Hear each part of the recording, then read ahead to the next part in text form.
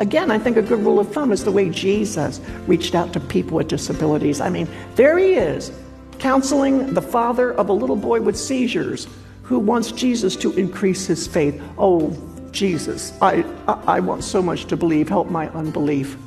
Or he's hobnobbing with paralyzed guys on straw mats by the pool of Siloam. Or he's hanging out with the deaf or the blind to the point where it really irked the disciples.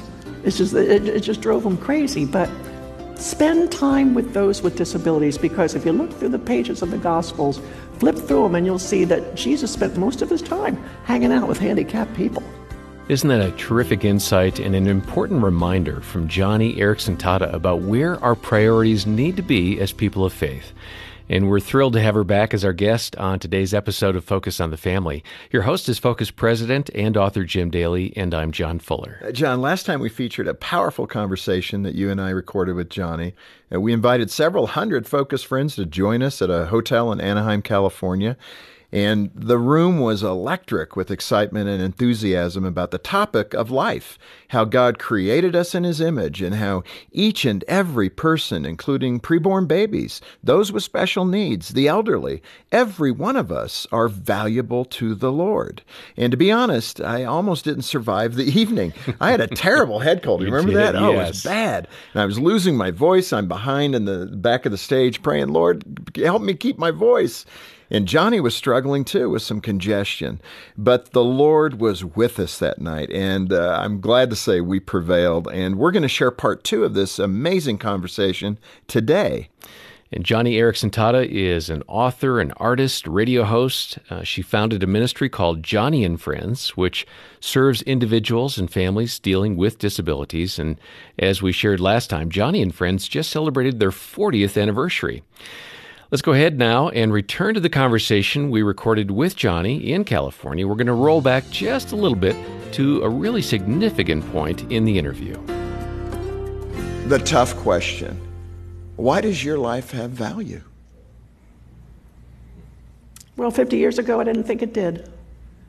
53 years ago, when I broke my neck and became a quadriplegic in a wheelchair, I tell you, it's not easy every morning when you have to face someone who gives you a bed bath, someone who toilets you and wipes your backside, someone who has to wipe your runny nose, or someone who has to brush your teeth or feed you in a restaurant, someone who empties urine from your leg bag, someone who, let's say, might have to have a colostomy. For me, human dignity was turned on its head, Jim. Yeah. When I was first injured, and when I learned that I was going to be a lifelong quadriplegic, oh my goodness, somebody handling my spit, my runny nose, my urine, feed me in a restaurant. Well, let's get to the heart of it. Not many people, for most people, that's beneath their dignity. And trading your autonomy for a lifetime of pain and inconvenience, most would say that's no quality of life. That girl has no quality of life. But if comfort and convenience and autonomy determine your life value, then I tell you what, in this day and age, your last straw at dignity is to choose, with what little autonomy you might have left, to choose something like physician-assisted suicide. And most people, for a medically fragile, let's say a ventilator-dependent quadriplegic, if that individual chose to end his life in any one of 9 states, including the District of Columbia, where physician-assisted suicide laws are legal, all it would take would be a quick court ruling to expand the definition of terminal illness, and that quadriplegic might be escorted into a final exit that years later he might not want. It's why when I get up in the morning, even now, Jim and John, as difficult as it is, I'm an old quadriplegic. My lungs don't work very well, but I need to remember, I need to make a conscious effort in whose image I am made. I discipline myself every morning to rehearse whose image I bear. My body might be broken, but I am a God reflector. I mirror a God who was pleased to make me in his image, and that is what gives me human dignity. Not my ability to walk, or use my hands, or blow my nose, or cut my own food, or toilet myself. And if we believe that it's beneath our dignity to be weak and helpless, If we believe that it's beneath our dignity to have somebody else wipe our spit or our backsides, guess what? We're operating out of pride. It's nothing but pride. And friends, there is no room for pride when you bear the image of God. Only humility. There's only room for humility when you realize you're made in the image of God. And nothing fosters humility more than rehearsing every morning, disciplining yourself, recalling that incredible, important principle, I am a God reflector. I am made in the image of God. That's what gives me dignity. You know, Joni, people listening to you now and people listening on the radio, wherever they're at, I mean, they're amazed with who you are and your attitude about life. I'm sure someone's saying, boy, my life isn't in as much difficulty as Johnny's. Why am I complaining? But it wasn't always that way. And I want to go back to when you did have the accident, to be vulnerable and honest. I mean, you did think about ending your life. You have gone through that difficult thinking, but you have come out with a different attitude. People need to know the pain that you went through emotionally. Well, I will be quite honest. Yes, back then, 53 years ago, at night, I refused to wear a neck collar, and I used to wrench my head back and forth on the pillow violently, hoping to break my neck up some higher level, and so to end my life that way. I would beg my high school girlfriends to bring in their mother's sleeping pills or their father's razors, and little did I realize that Christians were praying for me. Because I wasn't wrestling against the flesh and blood of spinal cord injury or quadriplegia or a significant disability. I was wrestling against powers and principalities in the heavenly realms, dark powers that wanted nothing more than to keep me steeped in depression, to make my life a mockery of the goodness of God, to stain his reputation, to smear his good name. Those dark powers wanted to shipwreck my faith. But it was prayer and the consistent visitation of good Christian friends by my bedside who, number one, ascribed positive meaning to my difficult situation. Number two, they were my spiritual community. They lifted me up out of social isolation. And number three, they even helped my parents financially when insurance ran out.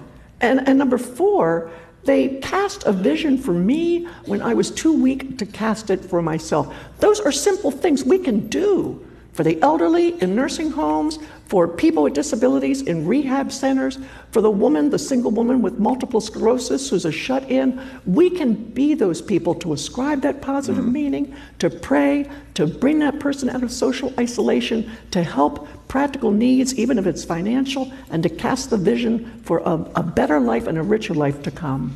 That's so good. I mean, yes. Yeah.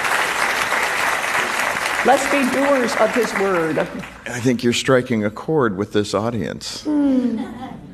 Johnny, the whispers that you would hear. I mean, there are people, again, listening that are in that depth of despair. They're living it now. They hear those whispers. Be specific about what those whispers sounded like for you from the enemy.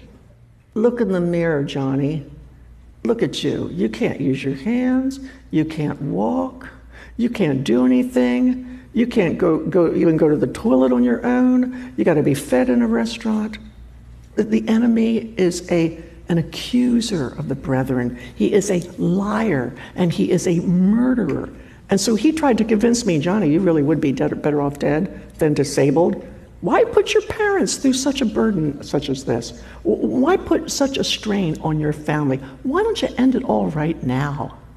But Jim and John, I have learned even now, and believe it or not, friends, I will be quite honest, living with chronic pain, there are more than many times that I wish God would just come back real quick and take me out of this world and end this misery. And when I start thinking like that, I know I'm listening to the devil. I don't want Jesus to come back to rescue a fallen world. I want him to come back to save me out of my pain. But no, I cannot listen to those devilish whispers. I've got to wake up in the morning and say to him, quite honestly, I can't do this. I can't take this pain one more day. I am so tired of being a quadriplegic and being given a bed bath. I can't do this disability anymore. But God, I can do all things through you and your Son as you strengthen me. Yeah. So when I was a 14-year-old kid, am I talking too much? No, this is okay. it. But, I'm thinking of that person who's struggling. That's who I'm trying to get you to connect with, and you're doing it. Right. Well, I would suggest if somebody is listening to us and they're really struggling, they're toying with thoughts of suicide, they really think they'd be better off dead than having to deal with chronic pain and an aging body, I suggest they go to God first thing in the morning and say, God, I can't do this. I mean, flat out, I can't. I have no strength for this. Right. But you do. I have no smile for this day. But you do. I cannot do life, but I can do all things through you as you strengthen me. Jim, when I was a 14-year-old kid and came to Christ, I made Galatians chapter 2, verse 20 my life verse. I bet you all know it. I have been crucified with Christ. It is no longer I who lives, but Christ who lives in me. The life I now live in the flesh, I live by faith in the Son of God who loved me and gave himself for me. That was my 14-year-old self saying that. But now, I really have been crucified with Christ. It can't be me who lives. It's got to be the Lord Jesus who lives through me. And in John chapter 6, when Jesus says, if you want to abide with me, you eat my flesh. You drink my blood. For he who eats my flesh and drinks my blood, he is the one who has spiritual life. And I think if we can just see our suffering as God's way of pushing us to that point where, oh, Lord Jesus, I just want to digest every little ounce of grace. I need to be fed on your daily bread because I ain't got no place to turn but you. And I think that's a good place to be. If our friends listening are struggling, you are closer to the Lord Jesus than you think. Even he said in Revelation, I wish that you were either hot or cold about me, but if you're lukewarm, oh my goodness, I'm going to spit you out of my mouth. So if we are cold, feeling like God is distant, that might be a good thing, for then we are much closer to the Lord because we recognize our desperate need and we simply cannot do it ourselves. Yes. So just be pushed that final inch into the arms of the Savior where you will find hope, help, peace, patience, endurance, tolerance, self-control, perseverance. It's all there in Jesus. Right.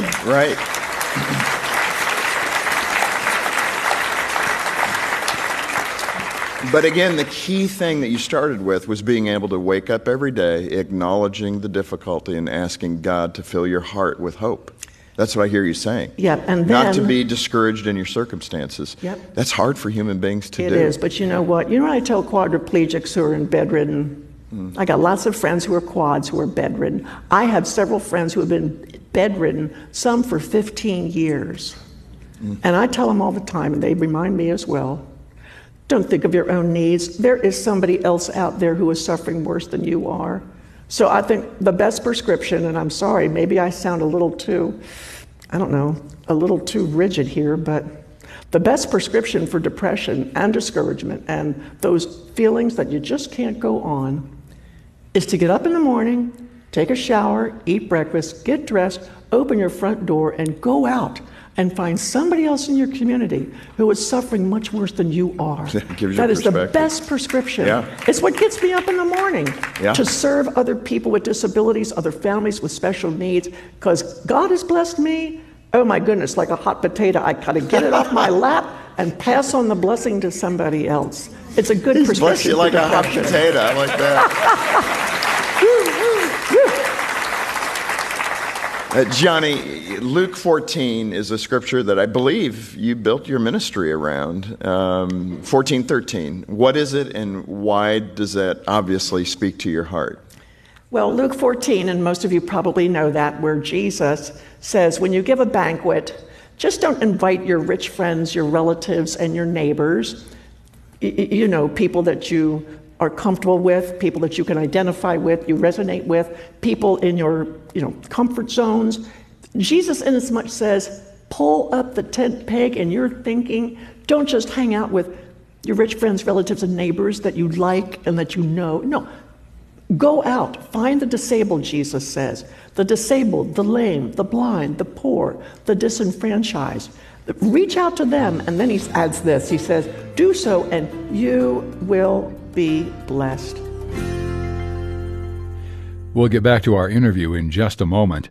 Hi, I'm Bill Benjamin, and you're listening to Focus on the Family, and our guest is Joni Eareckson Tada, speaking at a Focus on the Family event in Southern California. There may be some of you who don't know that it was a diving accident in 1967 that left Joni Eareckson Tada, then 17, a quadriplegic in a wheelchair. After 2 years of rehabilitation, she was determined to help others in similar situations. Joni is now an internationally known advocate for people with disabilities. She's the founder and CEO of Joni and Friends International Disability Center, a best-selling author of more than 50 books, a radio and TV host, and a featured guest in numerous media outlets. And she's our guest today on Focus on the Family. If you'd like to know more about Joni, you'll want to get a copy of her autobiography. It's called Joni, An Unforgettable Story. Let's continue now listening to Jim Daly and John Fuller interview Joni Eareckson Tada on today's Focus on the Family. Okay, I'm going to tell you a quick story. You can edit it out. Yeah, that's good. Edit it out if you have to.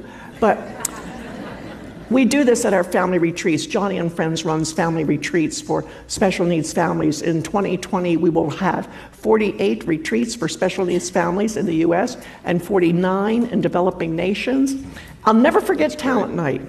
Okay, it was little Cindy in her wheelchair with cerebral palsy. Now you got to understand, she's small, her hands are twisted and rigid, she's disabled, she's a wheelchair user, she's nonverbal, cannot speak, had not spoken a word the entire retreat.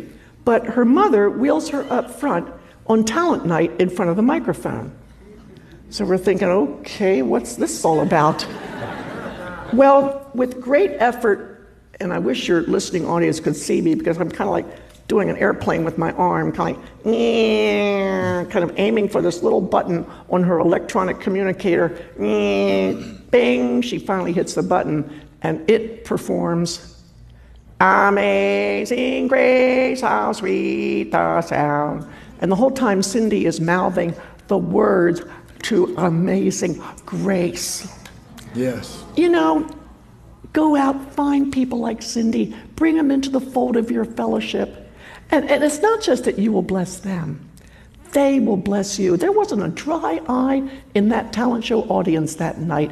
And all of us are seasoned veterans when it comes to disabilities. And we've been around a lot of people with disabilities. But to see Cindy give praise to the Lord Jesus through her electronic communicator and mouthing those words, it was priceless beyond belief. Absolutely, yeah. Do it and you'll be blessed. You know, Joni, we are talking about those who are disabled physically. I think one good point you've made with many others is how we in the able-bodied community can reach out. Emotionally, how do we stumble in the able-bodied community around someone like you? How do we act and you go, that's peculiar? Well, I think a good rule of thumb is just treat those with disabilities as you would want to be treated. That's great. Just a good rule of thumb. Just treat somebody as you would want to be treated. I mean, people with disabilities like to talk about more things than just their wheelchair mechanics and their disability and, you know, how tough it is. We've got hopes, we've got dreams, we've got favorite restaurants we like to visit, we've got vacation memories. So just talk to people with disabilities as you would talk to anyone. And again, I think a good rule of thumb is the way Jesus reached out to people with disabilities. I mean, there he is, counseling the father of a little boy with seizures who wants Jesus to increase his faith. Oh, Jesus, I want so much to believe, help my unbelief. Or he's hobnobbing with paralyzed guys on straw mats by the pool of Siloam. Or he's hanging out with the deaf or the blind to the point where it really irked the disciples. It just drove them crazy. But spend time with those with disabilities, because if you look through the pages of the Gospels, flip through them and you'll see that Jesus spent most of his time hanging out with handicapped people. Yeah, that is good. Really, he did. Yeah. And I think all of us can participate in this movement. We really can. We at Joni and Friends would encourage anyone to come and serve as a volunteer at any one of our family retreats. When you get a little hands-on practice among those who are weak and vulnerable, it can change your heart. It really can. Yeah, So absolutely. practice Christianity with its sleeves rolled up. There are all kinds of ways to get involved. And that is a good place. Let me just make this comment in terms of nothing new under the sun.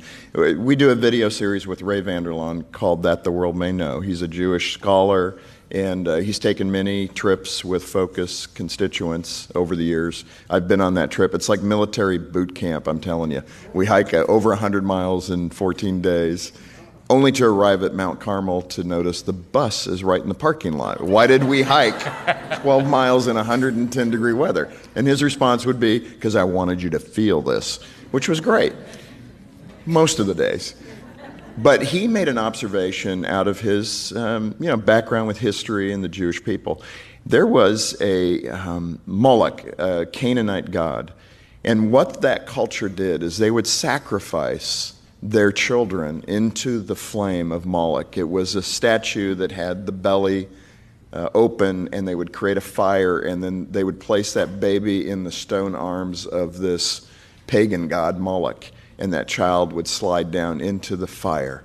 And the reason they did it, this is what's amazing. You think we're enlightened in this modern world? The reason they did it was to increase their crop yields, to find favor with God, to find, better return on their investment.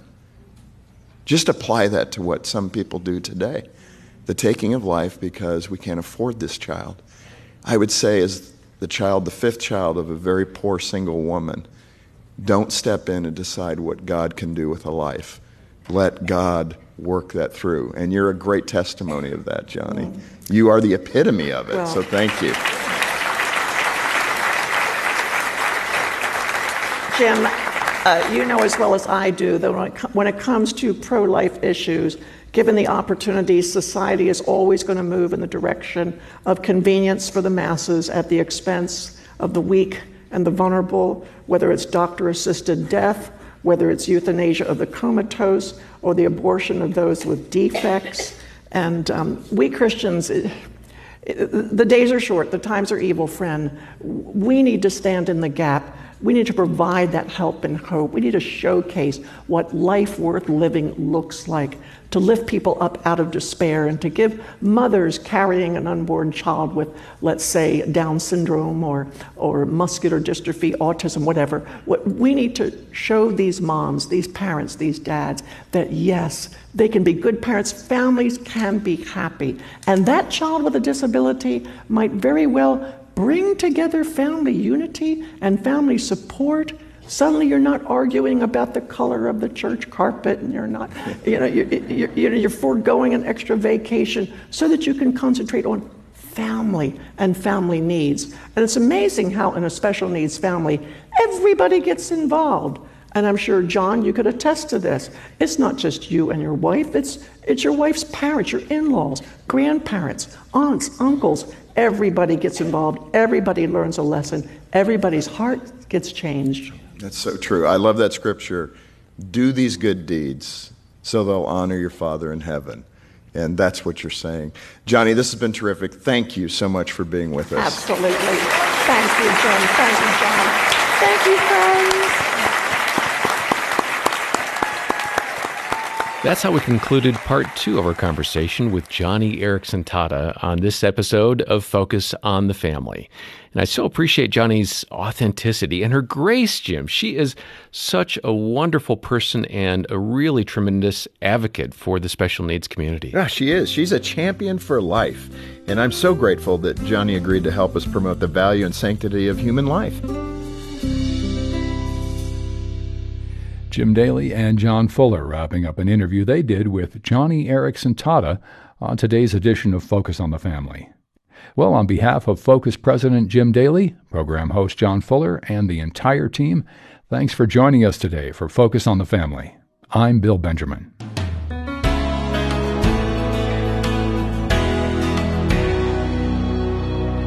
Joni Eareckson Tada has devoted her life to helping people with special needs. And I loved how she acknowledged that it could not be her who lives daily to serve others, but Christ in her. She gives God all the glory for the work that she's doing and knows that she could not survive without him. What a testimony of faith. Joni's book is called Joni, An Unforgettable Story, and in it, Joni reveals each step of her struggle to accept her disability and discover the meaning of her life. The hard-earned truths she discovers and the special ways God reveals His love are testimonies to faith's triumph over hardship and suffering. Find Joni's unforgettable story online at safamily.co.za or give us a call on 031 716 3300. I hope that you've been enlightened and encouraged over the past 2 days listening to Joni's stories. I'm Graham Schnell for Focus on the Family Africa, inviting you to join us next time when we'll once again help you and your family thrive in Christ.